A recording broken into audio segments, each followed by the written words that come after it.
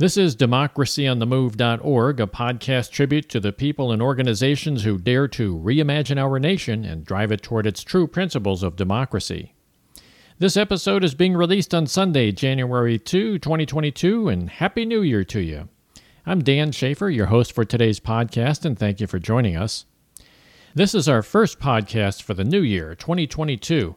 Now, I have to confess that we've been a bit light on our podcast the past few weeks. As usual, the end-of-the-year activities combined with the holidays makes things crazy busy, which has taken a lot of my critical time from the podcast.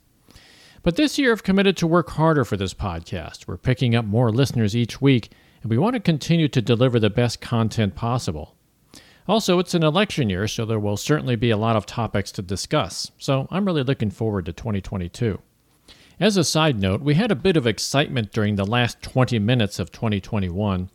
My wife and I were watching the New Year's celebrations on TV when our next-door neighbor called on the phone and said that their house had just been shot.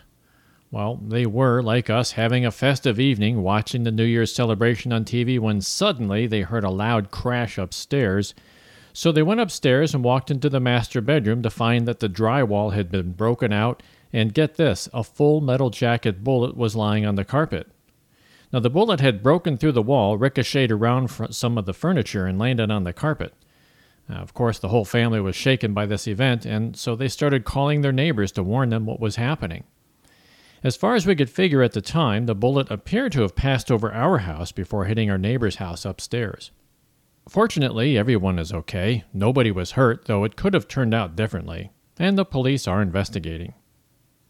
Now, later that morning, I stood next to my neighbor's house because he had shoved an arrow from his son's archery set through the bullet hole from the inside of the house to the outside. The arrow allowed us to assess the direction and trajectory of the bullet. And judging from the type of bullet, we're pretty confident it was shot from a pistol. We think it's just a matter of time before we figure out who the culprit is. We both live on a ridge overlooking the rest of the neighborhood, and people are coming forth to help identify the location from where the bullet was shot. Whether or not anyone is held responsible, well, that's up to law enforcement. Unfortunately, this story is not unique, and it's not necessarily always related to New Year's celebrations. In some parts of St. Louis City, as well as many urban areas across the country, this sort of thing happens on a daily basis. Equally unfortunate is that in Missouri, like a lot of other states, the rights of the people shooting the bullets supersedes the rights of the people that get hit by the bullets. Now, don't get me wrong, I'm not anti-gun. My neighbor whose house was shot actually owns several guns and actually has a concealed carry permit. And since we live on the edge of a suburban area surrounded by a lot of wildlife, we often hear gunshots from deer hunters in the area. Now, for the most part, I trust all these people with their firearms. I just wish there was some set of firearms regulations similar to automobile regulations. I mean, think about it. When you're driving your car down a two-lane highway at 60 miles an hour and someone is driving the opposite direction at the same speed, there's only a thin yellow line that separates you from a 120-mile-an-hour collision. You inherently trust the other driver, well, partly because you know that everyone on the road has a driver's license that validates that they've had to prove some level of competence at handling their vehicle. And you also know that if these people prove incapable of handling their vehicle through an accumulation of driving infractions, they lose their license to drive. So you pass within a few feet of disaster without even thinking about it as you and the driver in the oncoming lane fly past each other. So all I ask is that a similar set of regulations exist for all gun owners, and that they are subject to monitoring their behavior similar to driving a car. Anyways, back to the podcast. I'm excited about our upcoming plans, starting off with our podcast next week. Now, assuming that our schedules remain lined up, next week we will feature Kenny Zhu, who's written the book An Inconvenient Minority, The Attack on Asian American Excellence and the Fight for Meritocracy. If you've tuned into our Twitter feed over the past few months, you'll see where Kenny and I spar on a lot of topics. Kenny usually starts out by saying something that I don't agree with, so I let him know as much, and then he responds. And I got to tell you, I always appreciate that he takes the time to respond, and in our online exchanges, we often reach a point of understanding each other, though not necessarily agreeing with each other. Nevertheless, I enjoy these exchanges immensely. So I read Kenny's book, and so I'll have some good questions for him during the interview next week. The interview will be published on next Sunday's podcast. Over the past year, we've aired a podcast each week. Most of them are originals, but some have been repeats. Well, this week we'll do a repeat, but it's an important repeat, I believe. I went over the statistics from all of our podcasts over the past year, and from that list, I selected the most listened podcast. This interview is with Olayemi Olurin. Our interview with Olayemi aired on February 28th of last year, and the issues we discuss are just as relevant today as they were nearly a year ago. Olayemi Olurin is a staff attorney at the Legal Aid Society of New York City, and our conversation centered around how the criminal justice system is ill-prepared to effectively address many of the problems of society. Society blindly depends on law enforcement to arrest and incarcerate people, which rarely addresses the real problems. The outcome is a never-ending cycle that traps poor and disadvantaged people in a system of repeated incarceration without hope of eventually recovering. Now, Olayemi is one of my personal heroes, and my definition of a hero is someone who sees injustice in the world and then goes all in to help fix the problem. During our interview, Olayemi provides deep insight into the criminal justice system and offers a number of ideas designed to address the root of the problem rather than simply addressing the symptoms.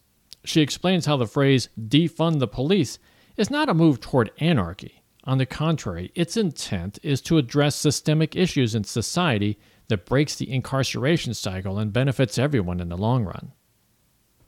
And besides being a staff attorney at the Legal Aid Society's criminal defense practice in Queens, New York, Olayemi Olurin is also a writer.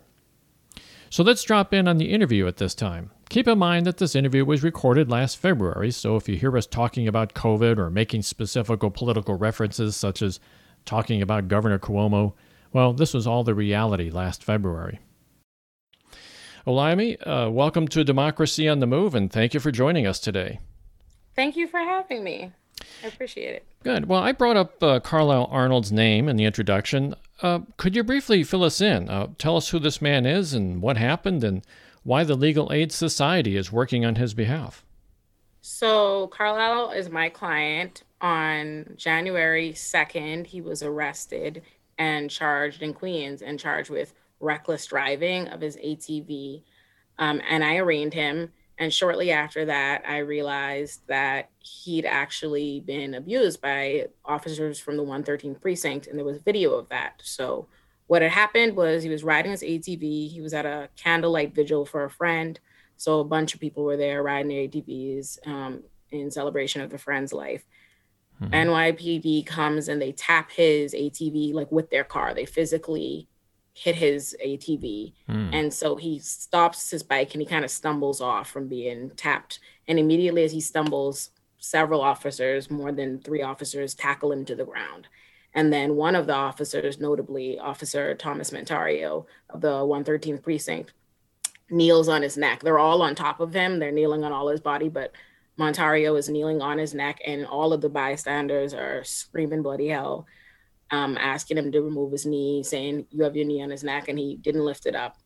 And that's notably the first known incident of that happening since the last summer, when they passed a law forbidding officers from kneeling on people's neck following George Floyd's death and obviously Eric Garner. So we're trying to get the Queens DA's office to uphold their promises to hold officers accountable, charge them, and dismiss my clients' cases. So that's what we've been going through now. But they're honestly acting a lot more like the Officers Defense Council. That's a pretty tough fight, I imagine, because the union must be pretty strong there, correct? They are. Mm-hmm. They are. Yeah. So we're hearing a lot more about these types of things. I mean, you mentioned George Floyd, but even before George Floyd, we've been hearing, as a nation, hearing more and more about how law enforcement is abusing their authority. And unfortunately, this is nothing new to our minority communities, but now it's getting an increasing amount of attention nationwide. And I don't know if this extra attention is because it's happening more often, or the fact that more people are capturing these abuses on their mobile phones, or I suspect a combination of the two. So I'm not a psychologist, I'm not a lawyer, I'm just a layperson, but it seems that somehow between the codification of law and its enforcement, there's a severe breakdown. So you, as a lawyer working in the Legal Aid Society, can you give us some of your ideas on why there's this breakdown? So that's the thing. I wouldn't call it a breakdown, right? Because we have this tendency to talk about these things as problems, right? Mm-hmm. But a lot of what is making the criminal system horrible and the issues with policing are not problems. They're problems for us, but they're being intentionally carried out. They're not random incidents. They're not mistakes. This is what it's deliberately. And people would like to look at it in the light most favorable to the police and say, these are random incidents and these are, issues that need to be reformed. But the reality is the police departments themselves all around the nation insist that these are not isolated incidents or these are mistakes because they defend all the behavior. They don't come out and condemn the activity and say these officers should be reprimanded and we're going to do our best to resolve this. No, they fight back, they resist, they say this isn't a problem. We should be allowed to do this. They fight against every reform effort, every policy that's put in place. So they're the ones making it clear to us that, this isn't a mistake. This isn't an accident. So it's not an issue of, getting rid of a few police or, doing more implicit bias training. Statistics have shown that those trainings do nothing. And the officers and their unions themselves have said they do nothing. They don't want to be bothered with it. It's an issue instead with what policing is in this country and what the criminal system is made to function. So for me, I'm an abolitionist. I don't believe that these reform efforts do anything. Creating more laws that are just going to end up being applied to poor Black and brown people isn't going to help.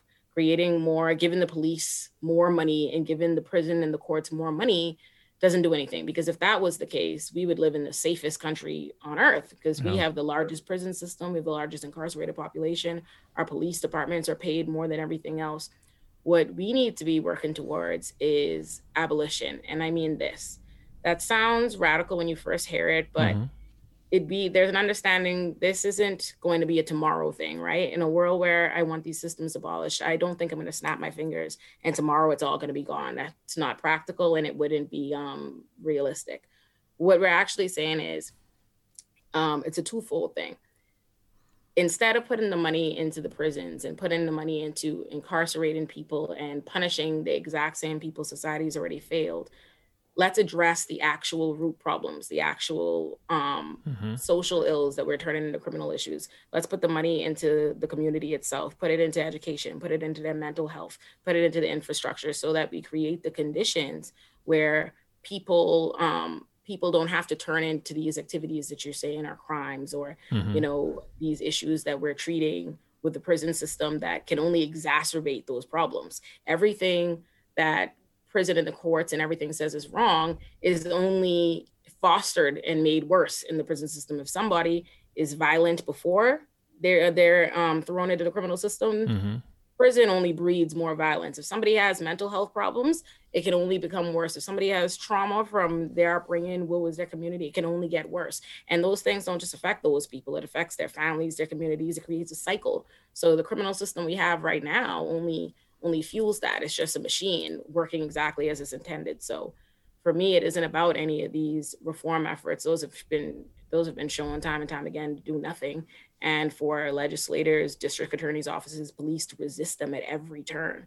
So it really has to come now to slashing these budgets that we've given, these bloated budgets we've given to police departments and putting that back in the communities.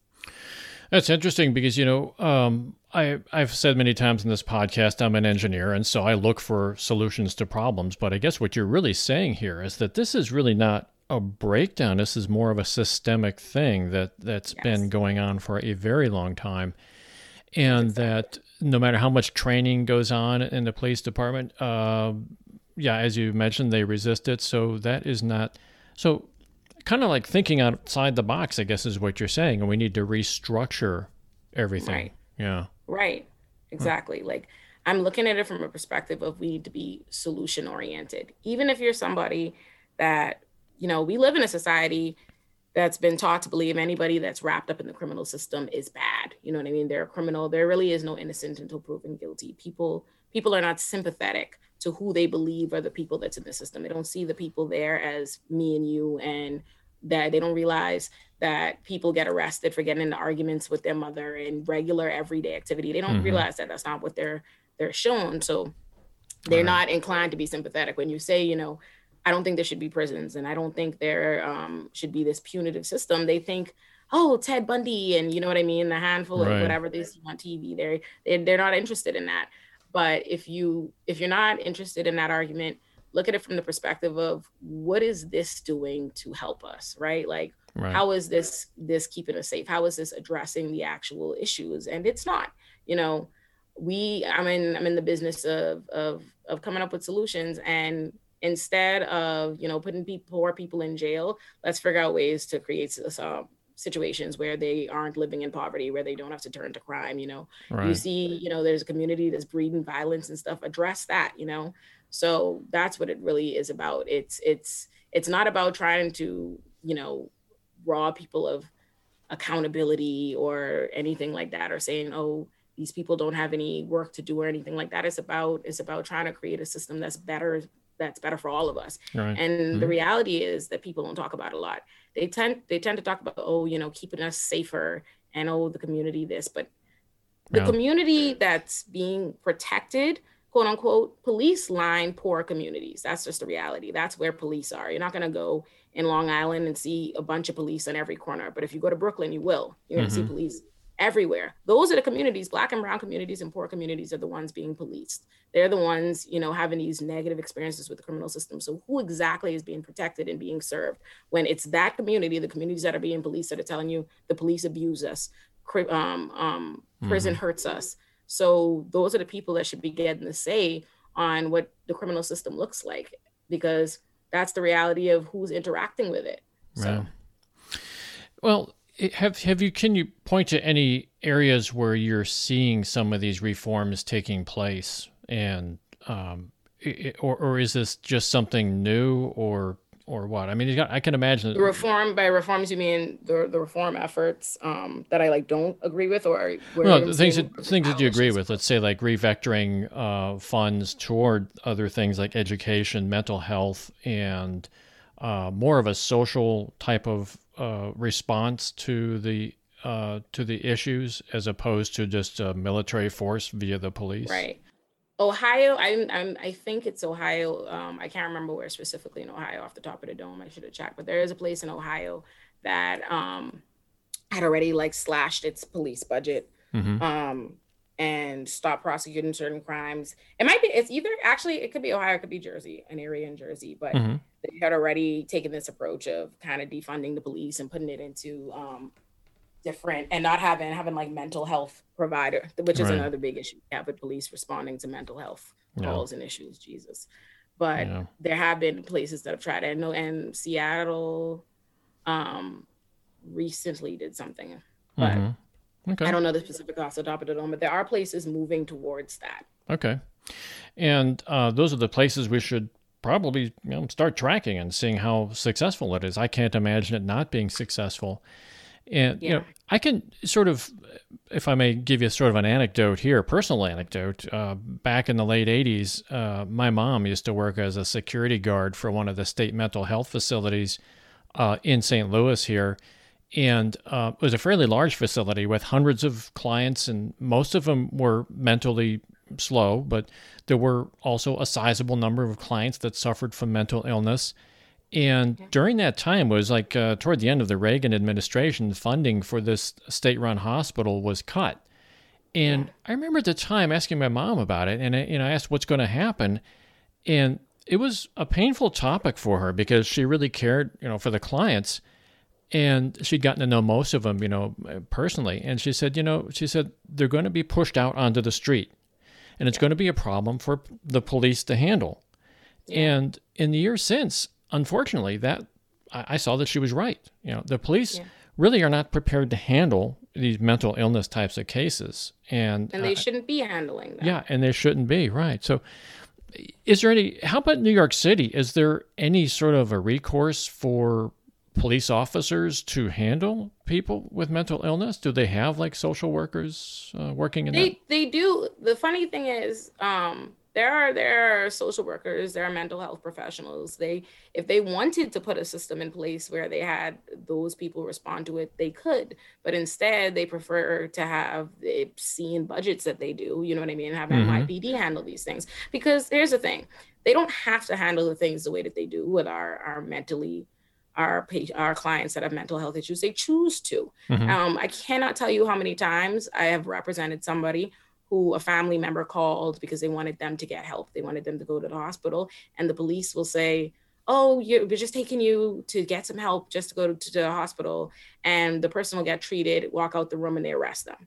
It happens constantly. It's constantly, and the system. And like I say, when you tell like these horrible stories, people think it's like, something out of the ordinary or something obscene or something malfunctioned, but that is how it's done. And everything is set up in a way to prevent us from doing the thing that's helpful to our clients with mental health issues. And let me explain what I mean. They arrest our clients, mentally unwell people, all the time, right? And you have an option. If you're talking to a client or Raymond's and you realize, like, okay, they're not all there. They have, some issues. They should probably get a psych exam. They should get treatment or something. They shouldn't be having to stand through this case, or they're not competent enough to go through this case because they have mental health issues, right? So there's this, the avenue there is to ask for a 730 exam. That's a mental health examination, right? To say, and if they're found mentally unfit, then the case will be dismissed. But to ask for that 730 exam, they have to be remanded. So you have to make a choice.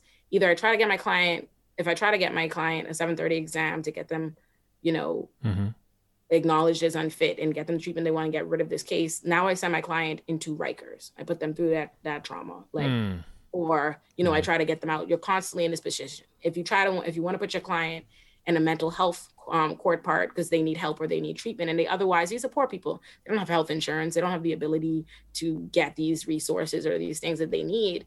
And so you see this opportunity. Okay, I want them to get this treatment. I want them to get this. But if you do that, now they're going to take some BS case that otherwise they have no business trying to drag out, or they wouldn't be able to prove, but they wouldn't be able to carry on. And they're going to drag it out for a year, and they're going to put all of your clients' ability to get rid of this case or do anything is going to be conditioned to how successful they are at completing whatever it is that the court arbitrarily determined that they need, not really what they're saying they need for their psychological treatment or what's wrong with them. They're not getting that say. The court's saying you need to do this treatment, and if you don't do it, if anything's a little bit off, if you fail, if you relapse, anything like that, you're doing it at the threat of criminal conviction or jail. And the issue with that is, inherently, like what mental health issues are, what substance abuse issues are, all these things, is relapse is a part of it. You know what I mean? People in the real world don't just magically, one time through and then it's done. That's not how it is. Right. But the criminal court puts that on them. So it is deliberately set up in a way to make it unfeasible for us to go those approaches, for us to get our clients that kind of help that they really need. And that's not an accident. It seems like a big failure for the system to really understand what it means to rehabilitate a person. That's an important point, because the system's not in the business of rehabilitating anybody. It's a punitive system, purely. Yeah.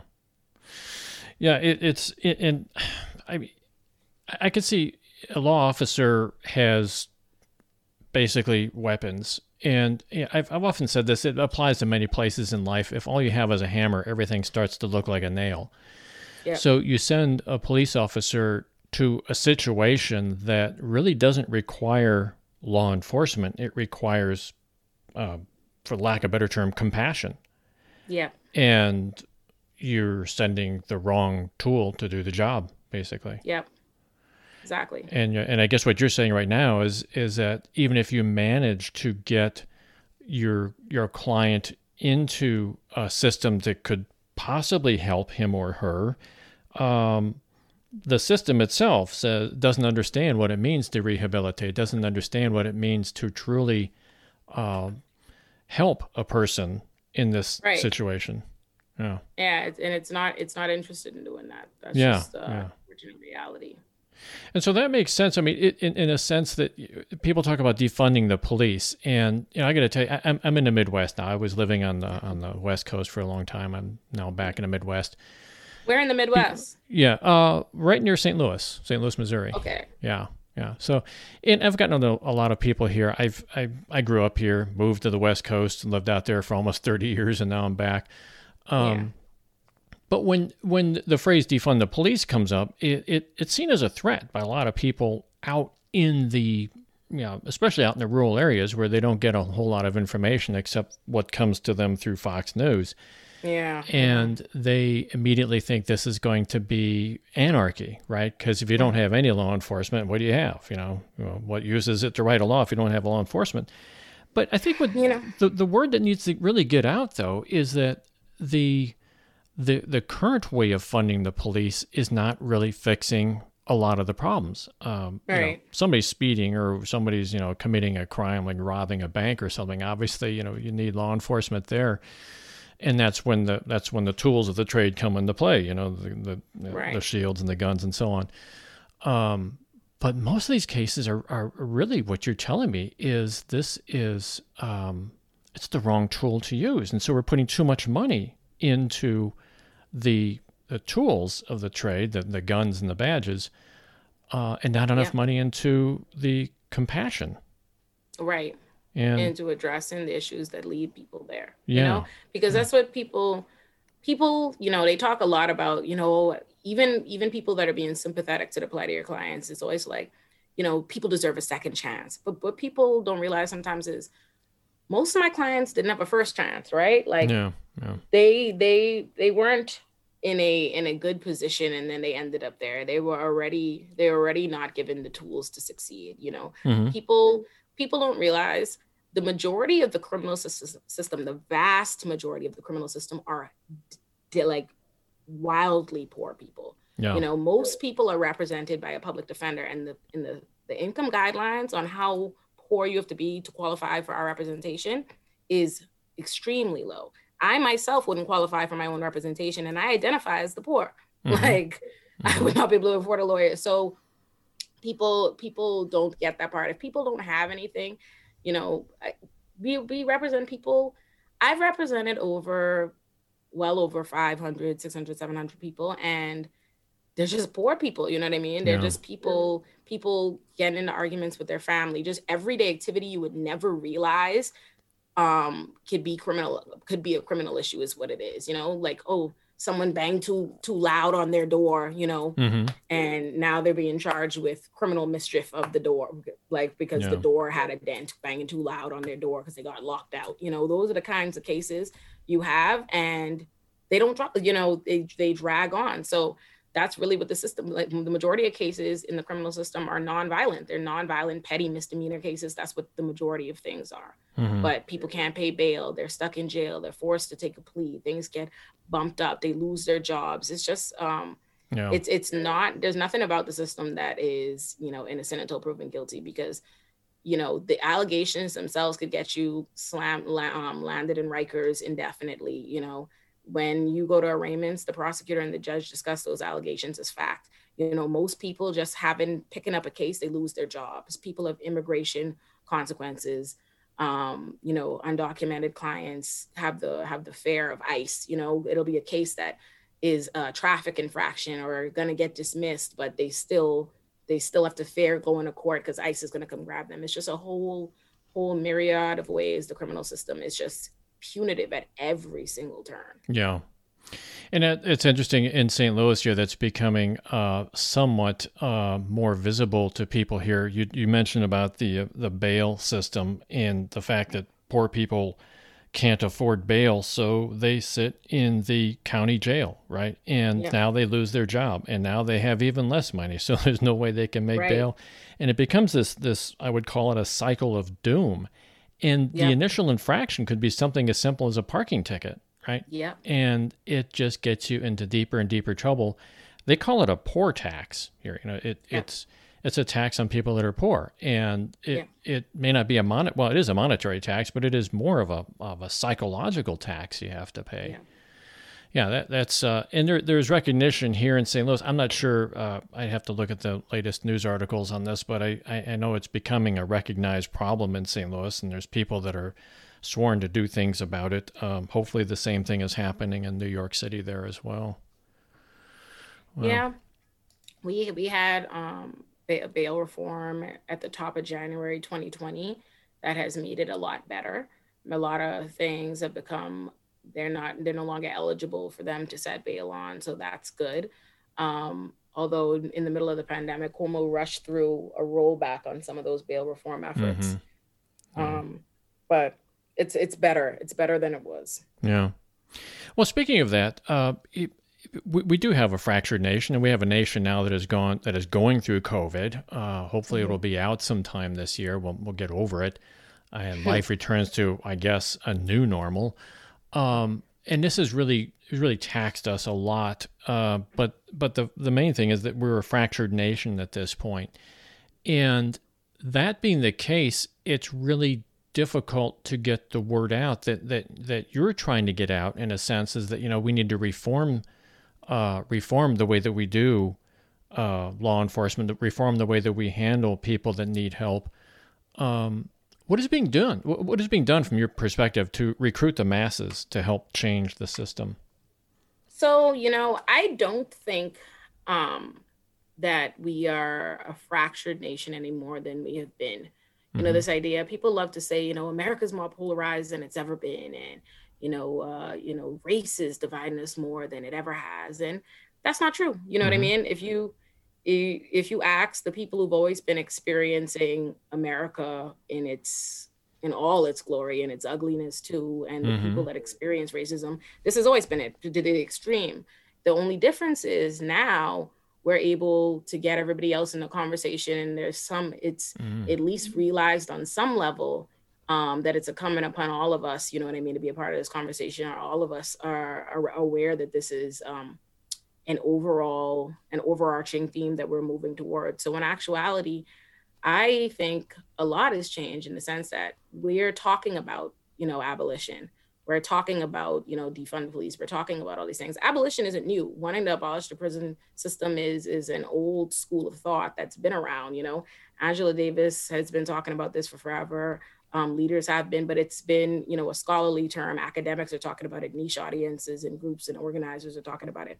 But now, whether or not, it seems like there's this opposition. Of course there is. Any resistance to the status quo and any new idea is gonna be greeted with fear by everybody. But the reality is, at least everybody is hearing it. Everybody's talking about it, and that's progress. That in and of itself, that it's a mainstream talking piece, that politicians are arguing about it, that there's any kind of support for it. That's a swell. That's a major swell in support, actually, because abolition's been discussed, and it wasn't until defund the police and these efforts just became big on the main stage as of last year. So I would actually say we're doing well, where it's about educating people.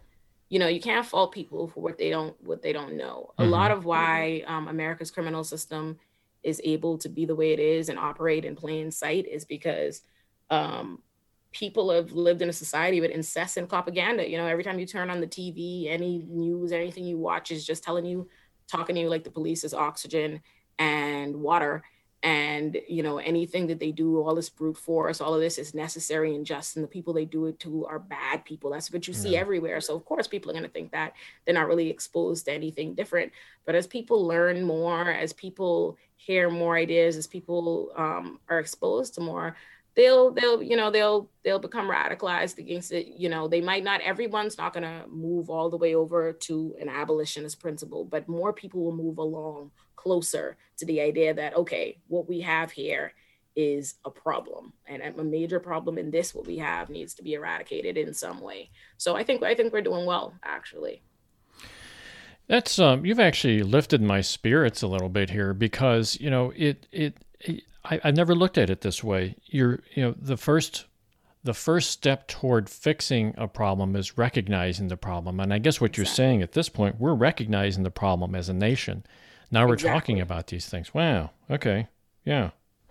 I like that. So it's painful, though. I mean, it's painful. And I think it's painful in the sense that all Americans are now getting involved in this. And but you're seeing the silver lining around the dark cloud there. I like that. So let's go to the call to action section. What can our listeners do to support the Legal Aid Society of New York? I think everybody has a different role to play. Everybody has a different lane. But I think, less about supporting legal aid. Legal aid, we're good. Let's support the bail funds. Let's donate to the bail funds, because helping our clients is what will help us do our jobs, help us be effective. Get more involved in these DA elections. Manhattan has a important election coming up for district attorney, and look out for people like Eliza Orleans and Dan Court that are running, and try and get elected more people that are gonna push us more to the vision that we're trying to see. I think people forget sometimes about local politics and all these different things, but those are what really matters, because what's happening in the system, all the things, the terrible things that happen in the criminal system, happen because of legislators and prosecutors and judges, and a lot of these things are elected positions. So if you want to help legal aid by help our clients, help the Black and brown people in New York City, help the poor people by focusing on getting involved in these local elections and what's happening there. Okay. So that's what they could do for us. That's good. What is the when you say support the bail funds, what does that mean? Oh, donate to the bail funds. We have local bail funds in New York City that will post bail for clients that don't have the money for bail. So we'll apply for them, and the bail funds will pay their bail. Oh, okay. And they survive off of donations. Oh, that's good. That helps solve that small but significant problem. Well, I guess it is a significant problem, but it's just one of the many problems. But certainly helping bail out people who can't afford it is a good thing. It is. Well, Olayemi, thank you for stopping by to talk to us today. I really appreciate it. We've been talking with Olayemi Olurin, a staff attorney at the Legal Aid Society's criminal defense practice in Queens, New York, and a writer. Olayemi, thank you for joining us today and giving our audience your insight to some of the issues of law enforcement, and especially want to thank you very much for the hard work that you're doing toward making this world a better place for everyone. Thank you so much, Dan. I appreciate it. I hope you've enjoyed our conversation with Olayemi Olurin from last February. We'll have a lot more new and interesting conversations in the podcast this year. I'm looking forward to it. You're listening to Democracy on the Move, a tribute to all those people and organizations who dare to reimagine our nation and drive it back to its true principles of democracy. Please tune in each week where we will feature guests and topics that'll help keep you in touch with our march toward a more perfect union. If you have any suggestions for stories and/or people you think we should cover at Democracy on the Move, please contact us through our website contact page at democracyonthemove.org/contact, or send us an email at info@democracyonthemove.org. Democracy on the Move is all one word. You can also comment on our Twitter page at All on the Move. If you find today's podcast interesting and informative, please tell your friends and family about us. And if you'd like to help sponsor the podcast at Democracy on the Move, please contact us through the website or email. I'm Dan Schaefer, your host for today's podcast, and I'd like to thank you for tuning in. It's been my pleasure to be with you today. Please have a safe week ahead, and we hope you'll tune in to our next episode. And again, Happy New Year to everyone, and I hope we all find happiness and prosperity in all its forms in 2022.